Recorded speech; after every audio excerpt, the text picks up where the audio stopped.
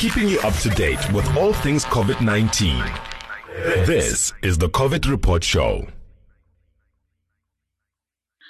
Good evening. You are still tuned in to the COVID Report with me and Game, and you are listening to the exclusive show on VOW FM 88.1, and I know some of our listeners are streaming on our website. So thank you so much for joining us for yet another amazing, informative episode about the global pandemic that we're currently facing, particularly from the South African point of view, and sticking to all things about education and learning in a time of lockdown and in a time of COVID-19 outbreak. Our next interview is with the award-winning and one of the few specialized journalists this country still has. We're speaking to the Mail and Guardian's education reporter, Bongekile Maqube, who penned an incredible analysis piece in last week's Mail and Guardian about the special needs children and learners who have been left on the fringes yet again when it comes to plans for remote teaching and learning by the Department of Basic Education. And in this piece, Bongekile goes into details about how it's very unclear that the Minister of Basic Education, Angie Motshekga, was very frank in explaining to us that it's very unclear when schools will reopen, particularly after the president announced the 21-day lockdown, which ends on the 16th of April. It plans to end on the 16th of April, and schools were meant to open on the 14th. We're also looking at the fact that e-learning, particularly for government schools, is happening on the public service broadcaster SABC's television and radio channels. There's schedules all over social media and announcements even on radio stations and on TV, on the television channels, about when certain lessons and for which grade, which lessons and materials will be covered. But there has not been any mention about special needs or special education learners. And so we just want to talk to Bongekile, who, as well as being an incredible journalist, is also a mother of a special needs child. Her son is living with autism. Bongekile, thank you so much for joining us on the COVID Report tonight. Thank you, Ponso. Thank you for having me. And I just want to pick your brain in regards to the column that you wrote in this past week's MNG, and you're talking specifically about special needs learners being left out by the Minister of Education in the plans for shutdown. What prompted the piece besides your personal kind of experience? Since the COVID came to our shores, of course, there's been panic all over, and schools were closed earlier, you know that. And after that, then provincial departments started, making announcements to say, we've teamed up with so-and-so, and this is what we have for e-learning. We've teamed up with community radio stations, and this is what we have, so you can continue to study while you are at home.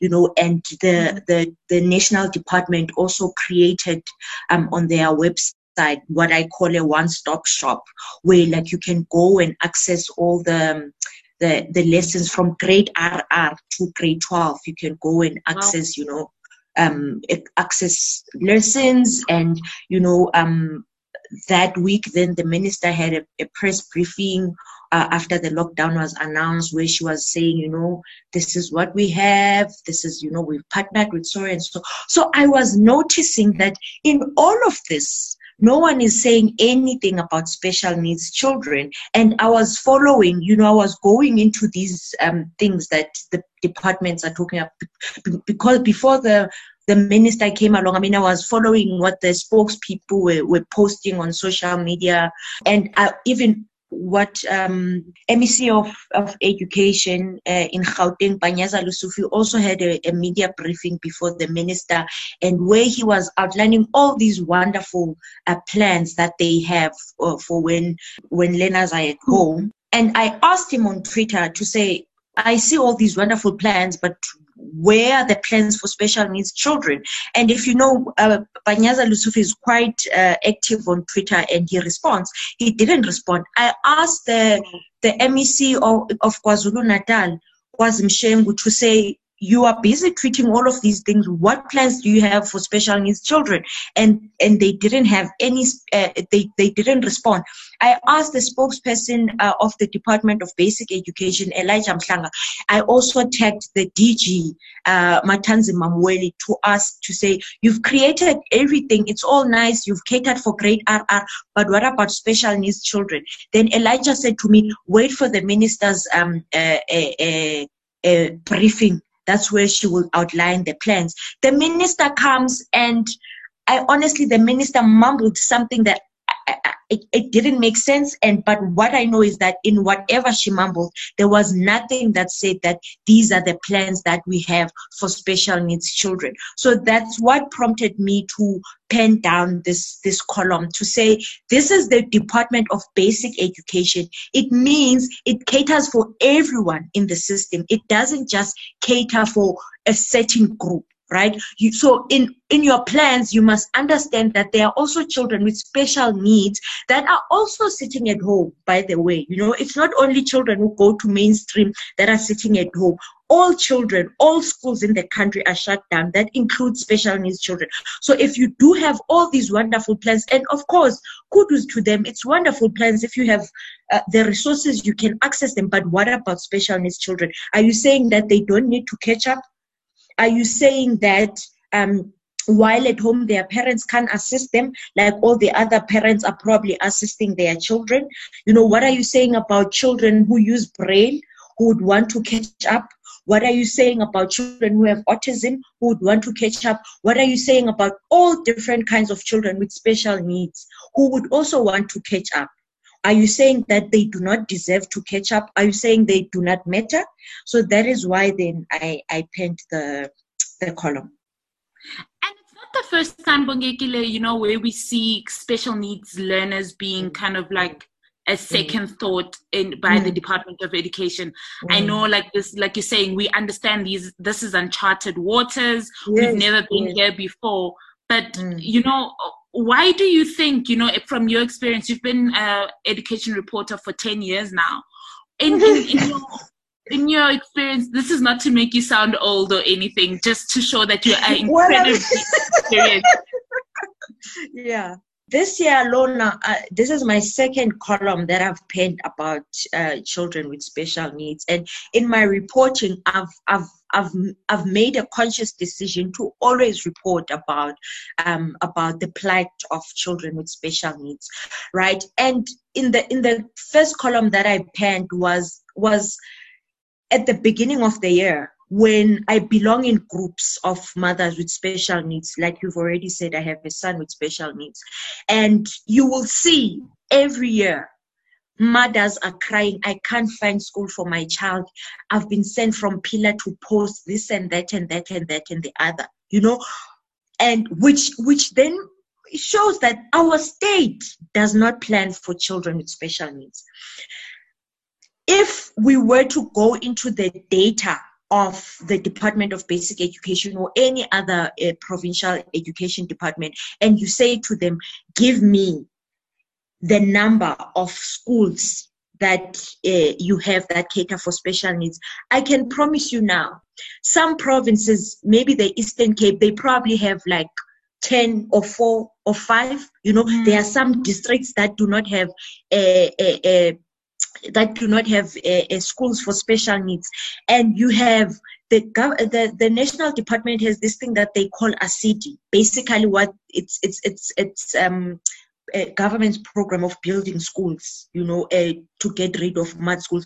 But every year they will go and open all these multi-million rand schools in the Eastern Cape, but never will you hear them saying, we have opened this multi-million rand school for special needs school, which then tells us clearly, and I'm not even making this up, which then tells us clearly that we do not plan for special needs children.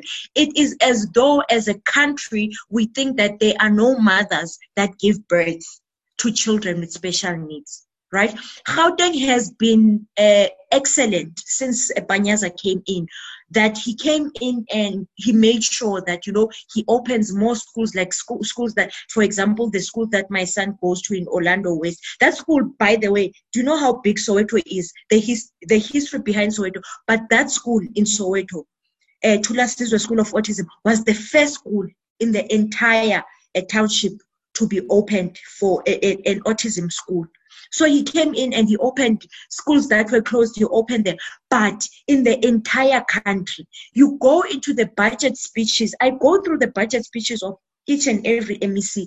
There will be a line or two about special needs to say, oh, we'll beat the, it's a, by the way, we have this, the sector will build this school, by the way. So which clearly shows that we do not take the plight of special needs children seriously. The fact that we have children, let alone that they are not catered here, but we have children that are sitting at home who have never seen the inside of a classroom, who have special needs because they can't access them.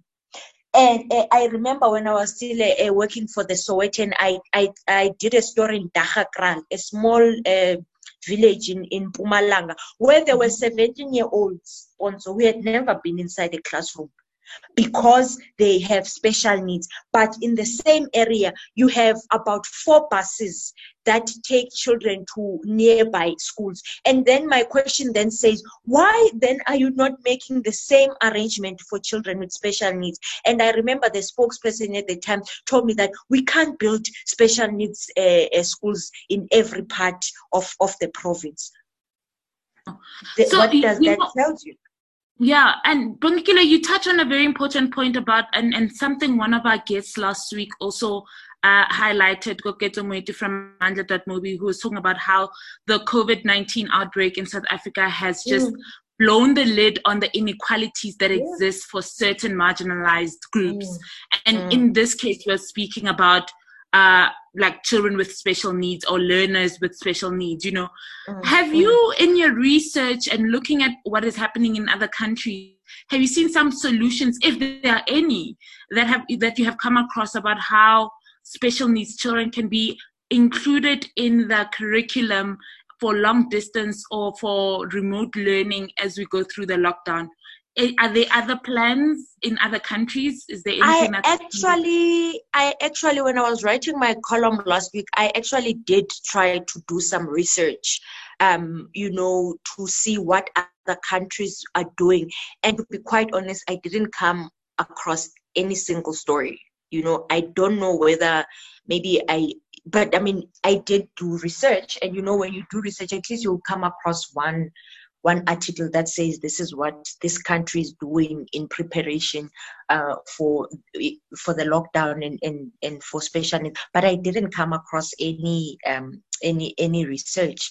Any story or anything that other people are doing. But what I'm saying in my column is that we have a Department of Basic Education, and I know that each and every provincial department has a unit, a special needs a unit that focuses on special education. That unit, when everyone else was planning, that unit was also supposed to sit down and say, this is how we can plan. Of course, I also say that special needs children are not the same, and it might be complex to say this is, but you sit down as a unit and say, as everyone else is doing their planning, you also plan. You can even sponsor a partner with different organizations. For example, you can partner with Autism South Africa and say, with Autism South Africa, what can we do?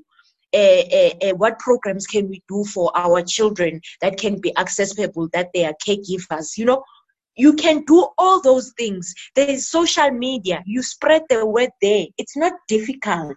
But to completely then erase this group as if it doesn't exist, that's where the problem is. Because you are basically then saying, Tina, we cater for this.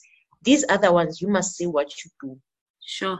And also there seems to be a lack of political will. And speaking about that, Bongekile, this is a topic that I know is close to home, as we've already said, that you have a son who's living with autism, you know. Yeah. And maybe there's a mother out there or a sibling, an older sibling to an autistic child listening right now, and they are struggling at home in finding ways to teach and continue education because there is nothing from the Department of Basic Education.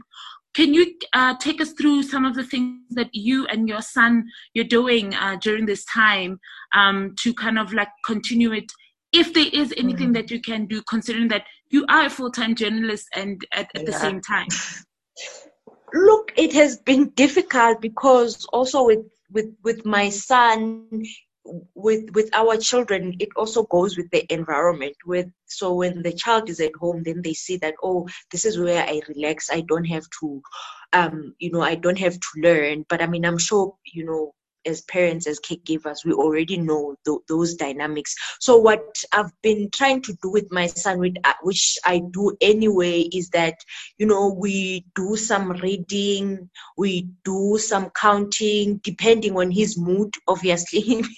And also the teacher, we have a WhatsApp group with the parents and the teacher. So the teacher has also suggested some activities that we can do with the children. So that's basically what I have been doing with Ntsako. I try and at least for like 10 minutes because his attention span, he gets irritated very easily. So I try that at least I get him to sit down for at least 10 minutes and then we do whatever, reading, or we do counting, or we just sing, or we just jump, or we do something that makes him happy, So those are the things that I've been trying to do, but I would be honest with you, it hasn't been easy because of the environment, because he knows that he's at home, he's not wearing a uniform, he hasn't gotten into his school transport to go to school. So, you have to try and work around that. But, you try at least maybe like 10 minutes or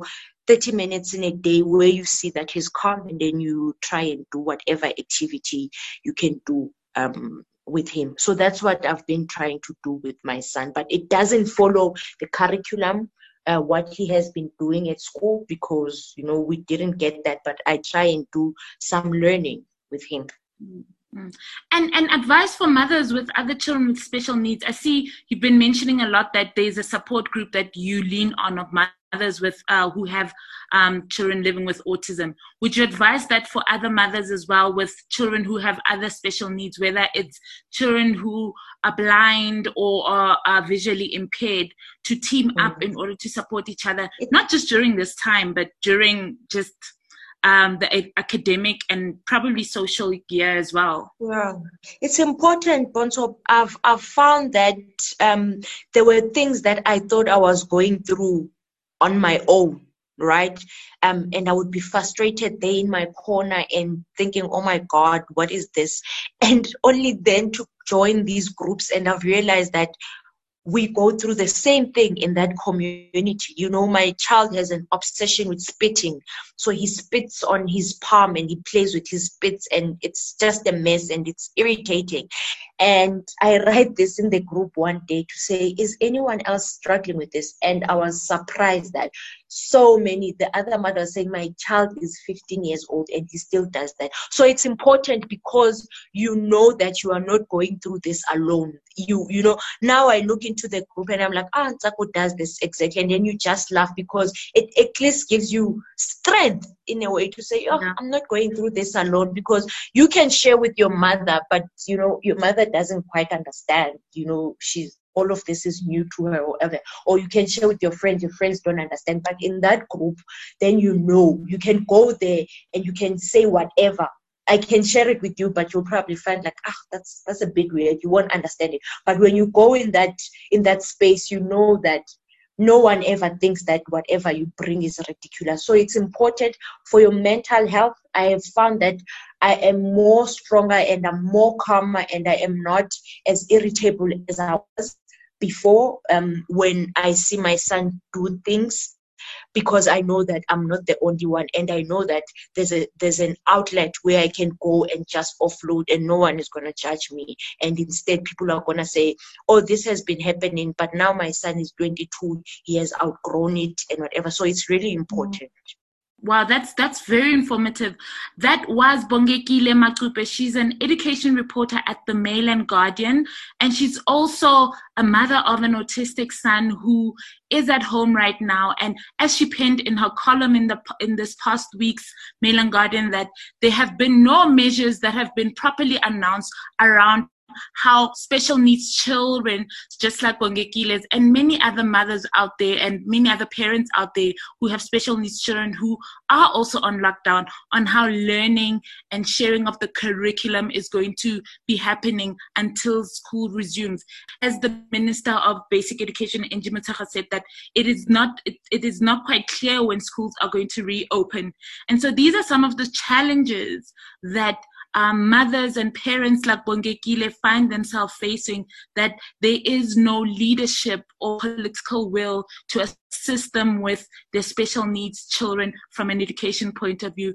Thank you so much for your journalistic experiences with the research and tons of research that you've been doing over the years, but also your personal experience and some of the tips that you have given to other parents or other family members that may be listening and have a special needs child in their family, that hopefully that it helps them out in how they can deal with this very trying time, especially because we all are stressed. Yesterday we were talking to a mental health expert who was saying that this is not normal and we can't expect to behave like it's normal time. So thank you so much, Bongekile, for opening up and sharing your knowledge with us. Thank you for having me, Bonso.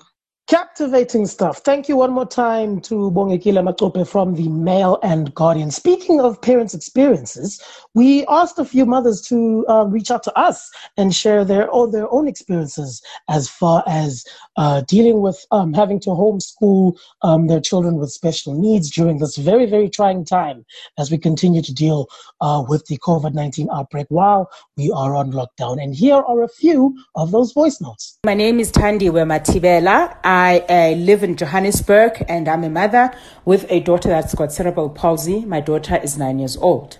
Cerebral palsy refers to injury to the brain, which for my daughter happened at birth. And this has rendered her with quite a serious disability where she is unable to talk. She's also unable to walk, and she's also still on a diaper. What it also means is that it has become very difficult for me to find a school that is able to best take care of my daughter's needs while she learns. This has led me to opting for homeschooling. What homeschooling really means for my daughter and I at the moment is that we've got a caregiver that has been trained according to her needs, a caregiver who knows how to take care of her, how to look after her, how to stimulate her, because a big part of her learning is about stimulation, whether that is using colors, toys, and whatever the case is, but also it's about stretching her, because one of the predispositions of people with cerebral palsy is that they tend to have a very tight muscles, and that could be very painful over time if they don't get stretched or if they don't go to physio. So that is part of the homeschooling, so to speak, as we talk about. Because in the context of kids with disabilities, schooling is not necessarily mainstream schooling that any other child would do, but it is about creating a loving and stimulating and educational environment for the child. I know that a lot of parents in Gauteng specifically have found it very difficult to find schools that take care of their kids with special needs, regardless of what the special needs are. So the parents have then opted for starting schools for themselves. The difficulty with that is that it becomes very expensive and it's not accessible for everyone. And I think that is also the challenge that government has got in terms of running schools for kids with disabilities. So tips for parents in terms of homeschooling: supplement what you do at home with some specialist sessions. For instance, my daughter goes to physiotherapy once a week, where she gets exercises, she gets stimulated physically, she gets stretched professionally, because that is important for her physical well-being, because that obviously then creates an environment, or it makes it easy for her to learn when she is comfortable and she is okay physically. We also go to speech therapy. So at speech therapy, she also learns how to communicate. We teach her how to say basic things that life requires her to do, e.g. saying hello, even if she does not say them verbally, but making sure that she understands what is being said to her, she understands colors. And then we also teach her issues of cause and effect, where if she presses something, this is what will happen, because that will also help her in terms of just interacting with the environment around her. Over and above that, my daughter goes to an eye gym session, so which is eye therapy, where we actually train her eyes to be able to focus on a subject or an object at a time, so that she can optimally communicate without having to take in too much all at once. All these are obviously supplemented by reading at home, using educational apps at home, where the child can actually be stimulated and work. So for parents, all I want to say is that our children are different and our children will learn differently. It does not mean that they will not be able to learn. It just means that we need to create an environment that is optimal and that is conducive and that is sufficient for them. So we need to find a loving environment, and also it can be very expensive, so we need to also use other tools that are available to us via technology, which are apps, and there are very many educational apps out there. And also tip number 3 is to accept that your child will not learn at the same pace as probably any other child, but that your child will learn, and that your child is a person that is able to flourish in their own right. My name is Bongile from Delareyville. I have a 9-year-old son doing grade 4, and homeschooling has been hard because considering that I'm introducing all the new stuff to him now, which the teacher hasn't touched. So I'm not sure if I'm doing it the correct way or a much more advanced way for him. We're struggling to cope, but we're getting there. I guess it's one of those things. But it's so difficult doing it with a 2-year-old in the house, because now I have to manage everybody and still get the homework done so that by the time school opens, he is not left behind. But I guess we're on the right track because we are moving step by step. And there you have it. Mothers all across the country also doing their very best, doing everything that they can under the circumstances we are all collectively facing. We commend them and we salute their efforts as they continue to deal with the circumstances that are presented to us courtesy of the COVID-19 outbreak. We also spoke to Basic Education spokesperson Elijah Mhlanga on the measures that the government has put in place to assist parents with homeschooling during the duration of the lockdown and as we continue to deal with the outbreak. And this is what he had to say. The Department of Basic Education has put together a whole range of resources that are available for learners to use while they are home. And we have advised parents and guardians to make sure that they access these resources and use them to teach their children. And a large majority of these resources are available on our website, education.gov.za.